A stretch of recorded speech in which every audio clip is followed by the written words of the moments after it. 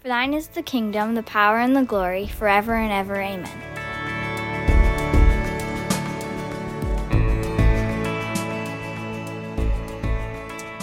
In 1961, the city of Berlin became the physical center of the Cold War. In 1961, East Germany put up a barbed wire fence around West Berlin.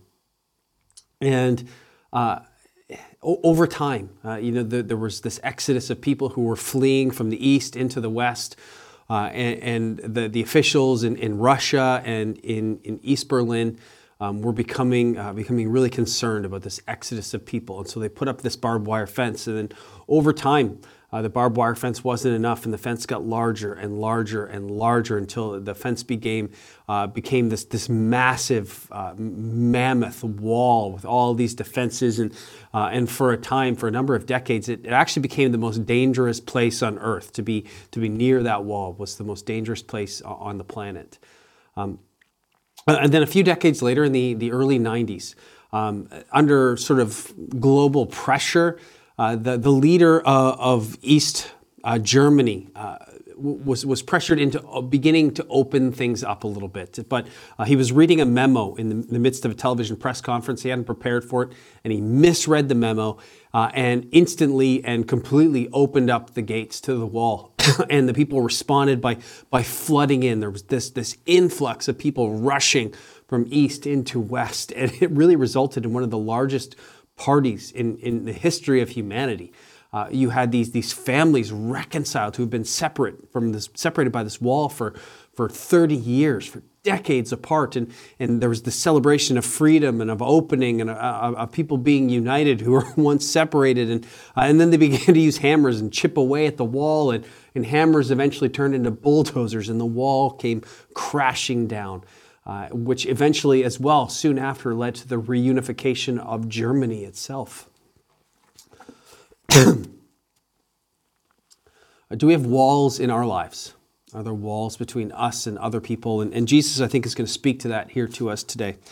Matthew chapter 18, starting in verse 10. See that you do not despise one of these little ones, for I tell you that in heaven their angels are always see the face of my Father who is in heaven. He's again talking about children. He had just been talking about children and not leading children into temptation or to stumble, and the importance of children. So he's talking about them, and there's a little debate here when he's talking about angels. Is that guardian angels? It says that they're before the face of God in heaven, so they're not really here on earth so much, and so I don't think it's a guardian angel thing. The word angel itself, angelos, in Greek also means messenger. And so what's probably going on here is Jesus is talking about these messengers reporting back to God about injustices that are being done.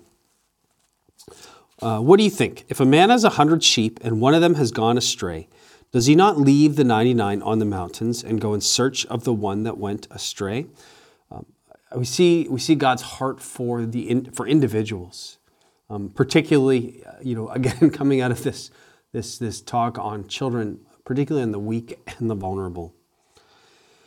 And if he finds it, truly I say to you, he rejoices over it more than of the 99 that never went astray. So it is not the will of my Father who is in heaven that one of these little ones should perish. It sort of echoes back to Jesus talking about the sparrow, and if a sparrow falls, that God knows about it, and if God knows about it, then how much more so, therefore, does he know and care about us? It's God's care for individuals and for the vulnerable and for the weak and those who go astray. Verse 15, if your brother sins against you, go and tell him his fault, between you and him alone. If he listens, you have gained your brother. Again, remember, this is in the same context as a sheep that has gone astray. So it's this idea of your brother or someone that you love going astray. It's this structure of accountability to go to him. And we're reminded of what Paul says in Galatians chapter 1 in this attitude. Brothers, if anyone is caught in any transgression, you who are spiritual should restore him in a spirit of gentleness. Keep watch over yourself, lest you too be tempted. I think Paul is talking there about pride, the temptation to pride, feeling better than the one that you're confronting, catching them in a mistake, catching them in sin. And so what Jesus is saying is in love, seeking for the purpose, not of shaming them, not of gloating over their sin, but always the purpose of reconciliation, of the lost sheep that's gone astray, finding them and bringing them back. And so this Matthew 18 chapter here, this passage has become well known about accountability and pursuing, but it's all about bringing the lost sheep back in. It's about reconciliation. But if he does not listen, take one or two others along with you, that every charge may be established by the evidence of 2 or 3 witnesses.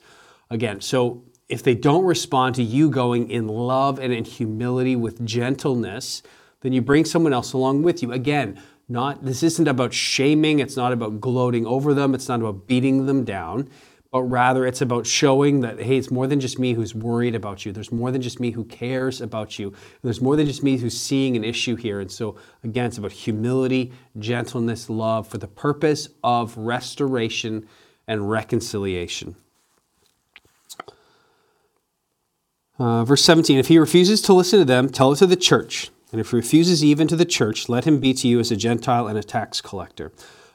So I sound like a broken record, but again, it's not about gloating over and shaming them as a church, but rather gathering the church around to care for them, to love them, to pray for them for the purpose of reconciliation, about restoring relationship. And then this line about being as a Gentile or a tax collector it's not really about excommunication, about shunning people, but rather, what was the church's responsibility towards sinners, Gentiles, tax collectors? It wasn't to shun them and to look down on them. I mean, Jesus didn't do that, but rather it was to instead bring the gospel, to evangelize, to share the good news, of see them as an outsider who needs grace, who needs their eyes open to see the reality of who Jesus is, and show them grace and mercy and seek to bring them in. And so we've kind of taken this and twisted it into this excommunication, shun, and shame. And that's not what it's about at all, I think. It's about actually realizing that they're just like the outsider,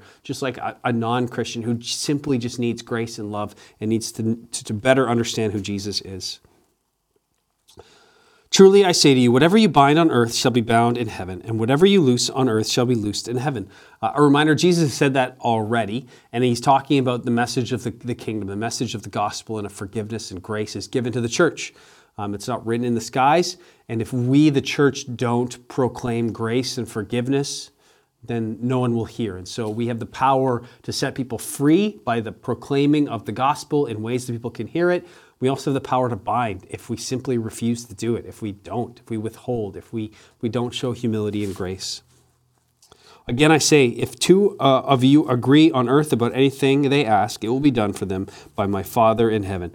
A bit of a strange verse, but again, in context, I think it's talking about people going together in order to try and love and care for, to bring reconciliation for somebody who's going astray. We've seen that God cares about the one sheep that's gone astray. So if 2 or 3 people are gathered together to try and bring that person back in, that God is with them in the midst of it and wants to hear and answer those prayers. For where 2 or 3 are gathered in my name, there I am among them. Again, sometimes that's been sort of twisted and taken out of context. It's talking about going after someone who has gone astray. That the lost sheep, that when 2 or 3 gather together to try and bring reconciliation, to love them, and to bring them back in, that God is with those 2 or 3 who are gathered. When we see Matthew chapter 18, the Lord regarded and still regards, as one quote says, the discipline as described here to be a very important matter. Its neglect means the ultimate destruction of the church. That it's our responsibility to confront sheep that are going astray. And confront maybe sounds too hard, but to love, to pursue, ultimately with the goal of reconciliation, of bringing individuals together, reconciling that relationship, but also reconciling them with God, restoring that relationship, and our responsibility to sort of speak the truth always, but to always speak the truth with gentleness, with grace, with humility, with meekness.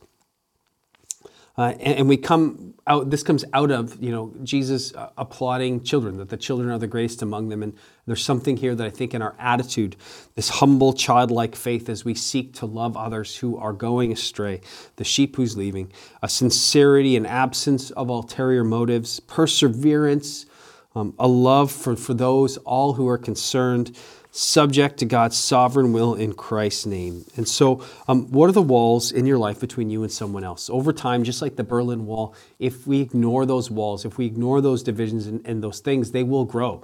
Like the barbed wire fence that turns into the concrete barrier. Go. Take initiative in love, in mercy for the sake of reconciliation, not to shame, not to beat down, but to love and seek to offer grace and hope and forgiveness, to try and clarify misunderstandings of the gospel. Go in humility and childlike faith. Repent where you need to repent. That's a great open door to walk in. If there's a wall, a barrier between you and someone else, a great way to get through the wall, through the gate, is to start with repentance. Ask forgiveness for your part in the issue, whatever it might be. Ask forgiveness and then listen. Spend lots of time listening. Often that's, I think, what people really need is just someone to listen, to know that we care, to know that we actually care and love. We hold to the truth. We don't compromise truth for someone else's opinion. We hold to the truth, but we do it in love and with grace for the purpose of reconciliation. So is there someone in your life this week, maybe even today, there's a wall going up that you need to go to for the sake of restoring that relationship and hopefully as well restoring the relationship between them and God? Let me pray. God, we pray for those strained relationships. We pray for the sheep that have gone astray. Give us the wisdom and the love and the grace to go along with you to try and bring them back to the flock, bring them back to you, back to community. God, help us not to have a spirit, to be tempted to have a spirit of pride. Give us grace and humility as we seek to simply love as you love. In Jesus' name we pray. Amen. Well, hope you have a great rest of the day, and we'll talk again soon. Take care.